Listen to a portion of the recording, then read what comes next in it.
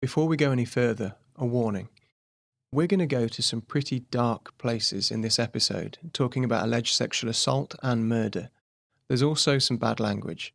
So if you don't want to hear that, or you don't want your children to hear that, stop listening. Okay?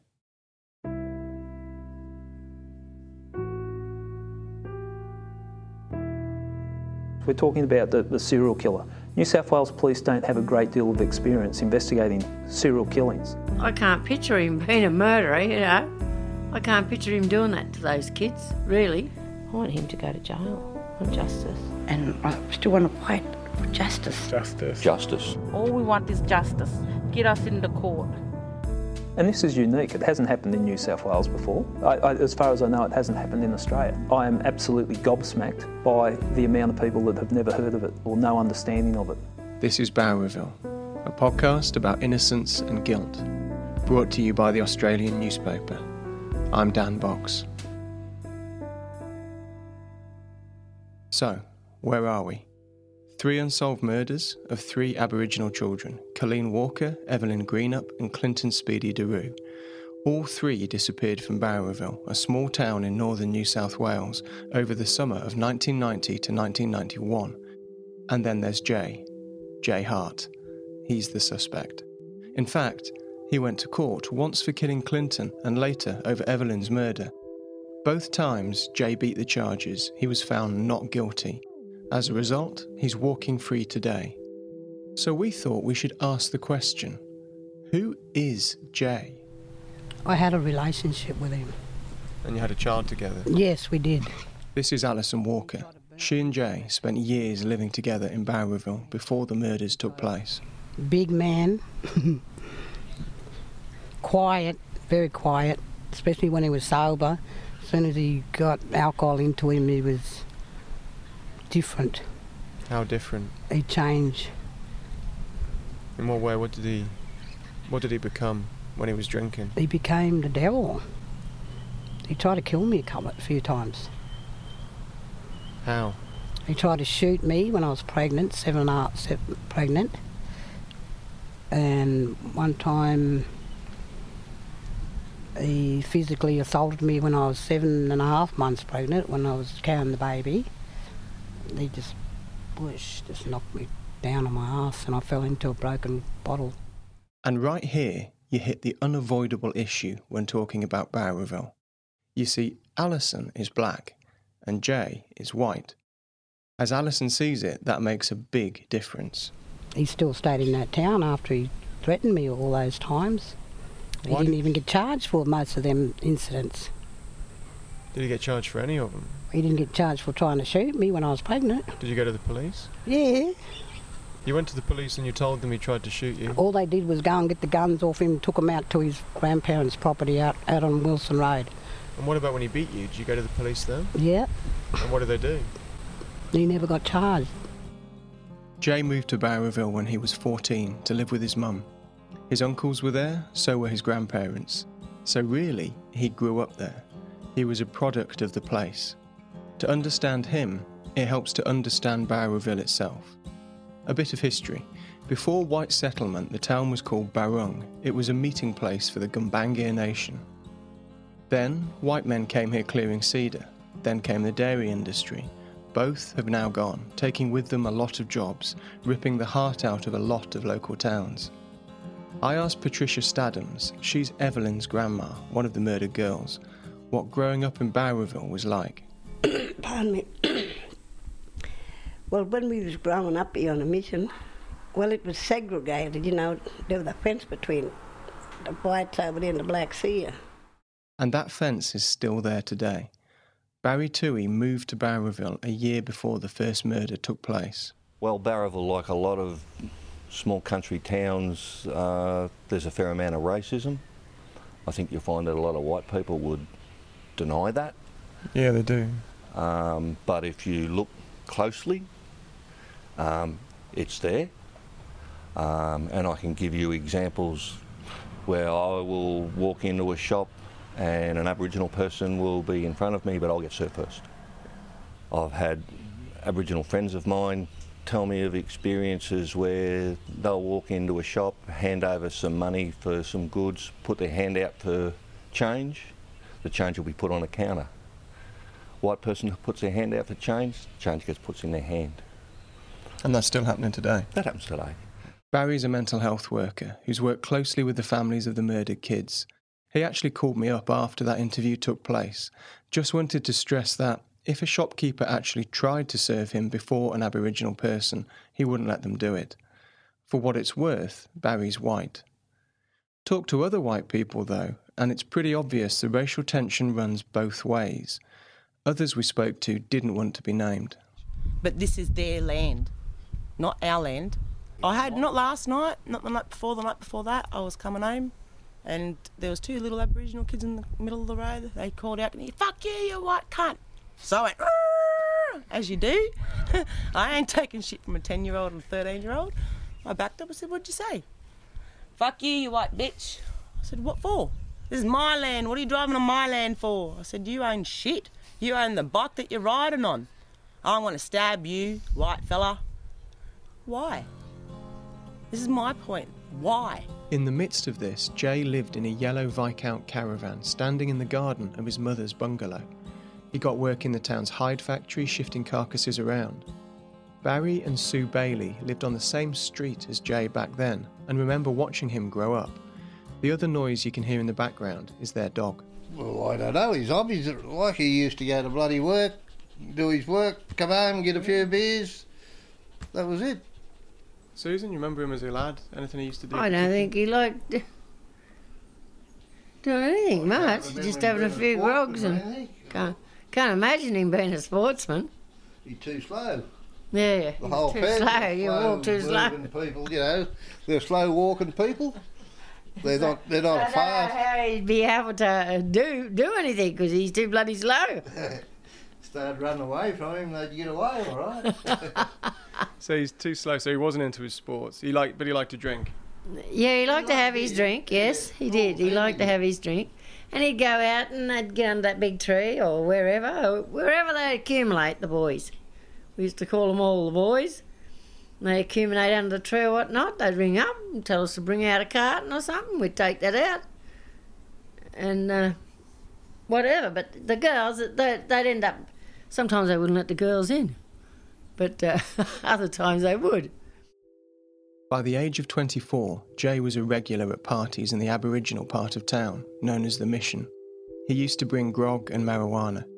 Everyone says Jay was a physically big man. Alison Walker was not his only sexual partner at the Mission. There'd been other girls. And that's possibly important because internal police documents suggest a sexual link to each of these killings. Evelyn, who was 4, disappeared from a bedroom in which her mother was sleeping, and when her mum woke up, her shorts and underpants had been pulled down. Clinton, who was 16, disappeared from Jay Hart's caravan where he'd been sleeping with his girlfriend, whose clothes had also been removed when she woke up. Jay was last seen at the scene of each. Colleen, the first of the 3 children to go missing, was a 16-year-old girl, and she was last seen walking off alone after a party on the Mission. Her sister Paula says Jay was sexually interested in her too. What we did hear that he did come on to her that night of the party, and it was in a house on the Mish, and a couple of men heard and saw him do that, and they moved him out of the house. But he didn't leave the Mish. If you're thinking that this is second-hand evidence and wouldn't stand up in court, you're right. But there are other people with other stories about Jay. Marjorie Jarrett was Clinton's stepmother and still lives on the Mission today. Well, for instance, one night in my place here, he was here, we were drinking, and we said, we're going to bed now, you'll have to go. So he went. I didn't know he'd come back. And early hours of the morning, I heard someone scream or something. I got up to see. But he was here thinging with my son. So Jay was fighting with your son? Yeah, hit him with a broom or something. I don't know what happened. They was out in the lounge. And they was telling me that he was standing over this young girl and thing, and my son Philip. He woke up and seen him, and he told him to go, and they started thinking. So he swung the broom at him. So Jay was in your house at night, standing over a young girl? And she was staying with us, and they said he was sort of looking down at her, and when they was all asleep, he come through the back door. We didn't even know he was here. Another woman, who asked not to be named, also remembers Jay. He was a very violent man when he had a bit of alcohol in him. Really? Yeah, very violent man. So he changed? He changed. For instance, I've got to say this, you know. There was a night I've gone down to his caravan to have a drink, and he was always taking stuff for indigestion. Pills for indigestion? Pills, indigestion. I said, how does that help? He used to always put it on me. Would you like to jump into bed with me? He said, no, thank you, you're a very good friend. He said, well, there's a door. And he said, yes, and I'm going to use it. So I used to come home. Did he try that with other women? I'd say he would have, yep. And he could be violent? Yes, he could be a violent man. Did you ever see him being violent? I never used to see him being violent, but I used to see him very drunk. So again, as evidence, that's compelling, but it's not conclusive. Except, we've also seen police documents that show other witnesses describe Jay getting into a bed where Colleen was sleeping a few months before she disappeared, and that Colleen later complained Jay touched her vagina and breasts. Also, other witnesses say Jay got into an argument after drinking and threatened to bury them out on the Congarini Road, which is where Clinton and Evelyn's bodies were later found.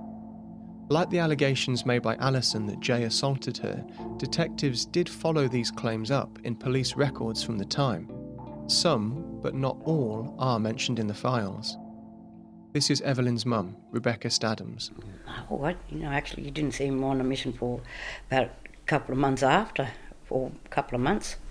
After each of the children disappeared? Yeah, because I noticed when Evelyn went missing, you didn't see him for about several months after. Back on a mission. Jay himself declined to be interviewed by police about Colleen's and then Evelyn's disappearance.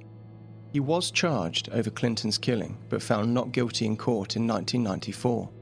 A decade later, 2004, another Aboriginal man came forward to police and told them Jay had once said to him something like, "I've got bodies. I've killed people and their bodies are out on the Congarini." Why did it take this man so long to come forward? Police documents say he, quote, kept this information to himself until February 2004 because he feared Hart and was concerned police would not believe him because of his Aboriginality and the fact that Hart is white, end quote. Then another man came forward. He was a prisoner who'd known Jay in jail while he was waiting for his trial. Giving evidence at an inquest into the children's deaths, he was known only as Witness X. This is what he said. Jay just said not to get the wrong idea about the young girl's death. He went into sort of a bit of detail and I had to cut him off, but she'd had her head smashed against the wall and she was in a white dress. The lawyer asked him, did he talk about how old the girl was? And Witness X said 4-year-old. The lawyer asks, did he say it was during any particular event or anything like that? And Witness X says, no, I cut him off, mate. Yes, I didn't want to know about him. The lawyer asks, did he talk to you about the reasons why he had to? And Witness X replies, he was trying to justify himself, but it was over anger. It was just pure anger. Years after that first trial, when he was acquitted of killing Clinton, the police tried charging Jay with killing Evelyn, but he was found not guilty again. So, yeah, he was obviously very much a suspect. This is Jason Evers, another detective and one of those who charged Jay with Evelyn's murder. I asked him what Jay was like. J. Thomas Hart, when I first met him, or at the time of the murder? Yeah, tell me about when you met him. I think he was a beaten man by then, to a certain extent. He was overweight. The strangest thing I think that I could ever say about him, I think he actually convinced himself to think that he hadn't done it, which really concerned me because he was a big man on the mission. He was supplying yandi, which is cannabis, and alcohol to the Aboriginal ladies. he'd been in relationships. I think Alison Walker was one of them. And, his sexual predator type behaviour eventually came out. But he was a completely different man to that. You said he was. Once I met him. You said he was beaten. How had he been beaten? Oh, not physically. I mean, No. just he looked depleted, and obviously very disgruntled all the time. Every time we turned up, which didn't bother us. At this point, I asked Jason, look, he's been found not guilty twice. It's got to be possible Jay didn't commit these killings. From my knowledge of the brief, yeah, definitely not. There was one person that killed those 3 children. And you think he was that person? Jay Thomas Hart. What makes you so convinced? It just all fits together. He's the last person with all those people. He's basically made admissions about it. He's preempted where he was going to put the bodies. His sexual nature, it's just overwhelming evidence. What's really painful when you're in Bowraville itself is how this gulf between what the courts found and what people still believe is wide open. That divide is making the relationship between black people and white people far worse. We spoke to a couple who are still living in the town today. They're white and they didn't want to be identified. There is still a lot of hatred here. A lot of hatred in this town. Why? I believe it's the murders. It's the only thing I can put it down to. It's the white fella killed our kids. The white fella killed our kids and got away with it. If it was a white kid that got murdered, the police would have caught him and they would be locked up by now. So it's a live wound? Yeah, it's a live wound. And in the middle of all of this unhappiness, Jay's mum and stepdad still live in the house where he grew up. So I thought the only place where you're really going to find out about him is at home. Today, it's a pretty messed up property. There's wrecked cars strewn across the yard. There's piles of old tools and other junk. There's even feral-looking goats. Right. So we're standing outside the house where Jay lived when he was growing up in Bowraville and where he was living when the 3 children disappeared. The neighbours have told us to be careful. So if we need to, I'm going to leave the car unlocked and we'll see how we go.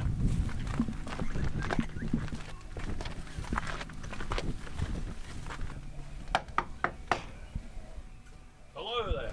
Hi mate, I'm sorry to bother you. This is Jay's stepdad. He didn't want us to use his name, and he is a big bloke. Because we're working on a piece about the disappearance of the kids 25 years ago. Yeah, no, I don't want to make no statements. Thank you. I'm not. All we want to do is, you obviously were living here at the time. Yeah, living here with Jay. No, we won't talk because that's what we were told not to. By who? Solicitors, the barrister. Told you not to talk. When was that then? That would have been. When first fucking happened. That was a long time ago. I know that, mate. Yeah. So you've never spoken since then? No, never spoken about. No. You never wanted to speak? No. Why not? I mean, I saw you earlier. Yeah, you were we over were there. Yeah, I see you neighbours. been around the street. What's that thing on? Is it? when he says that thing, he's talking about our recording equipment. At this point, we also started to get a lot of attention from one of his goats. You were told 25 years ago. Yeah, I know. It must be frustrating. Well, it still hasn't finished, has it? No, it hasn't. And there's still one Sheila, and she's in Newcastle, if you want to put that on. Which Sheila is that, sorry? That Walker one. Colleen Walker? Yeah. Alice, no. Colleen Walker, yeah. Isn't Colleen one of the ones who disappeared? Yeah, yeah. You said she's in Newcastle. Well, she's still fucking alive in my books. Why do you think she's alive? Well, that's what a mate of mine saw her in Newcastle. They found her clothes in the river. Yeah, yeah, nothing else, did they? No. And someone could throw the clothes in the river. No, that's all I'm going to say. Thank you. There's no evidence Colleen is anything else but murdered. In fact, I think it's offensive to her family for anyone to say that. So why would anyone say that? All of this has left me more puzzled, more thrown about Jay than ever. He himself has now left Bowraville. He's changed his name, and these murders still remain unsolved. So could he have done it? I needed someone to give me a straight answer, so I went back to Alison Walker. She knew Jay well. She lived with him for years. They had a child together. I asked her what she thought when she heard that he'd been charged. I thought, no, I couldn't believe it. I really couldn't believe it at the time. But then I knew in the back of my head, well, it is possible because of the way he treated me. The way he went on with me. He didn't care what he did to me. What do you think about it now? What do you think about him now? I think he's a coward. He needs to come forward because my son is getting tormented over what he's situated in, and that's not fair.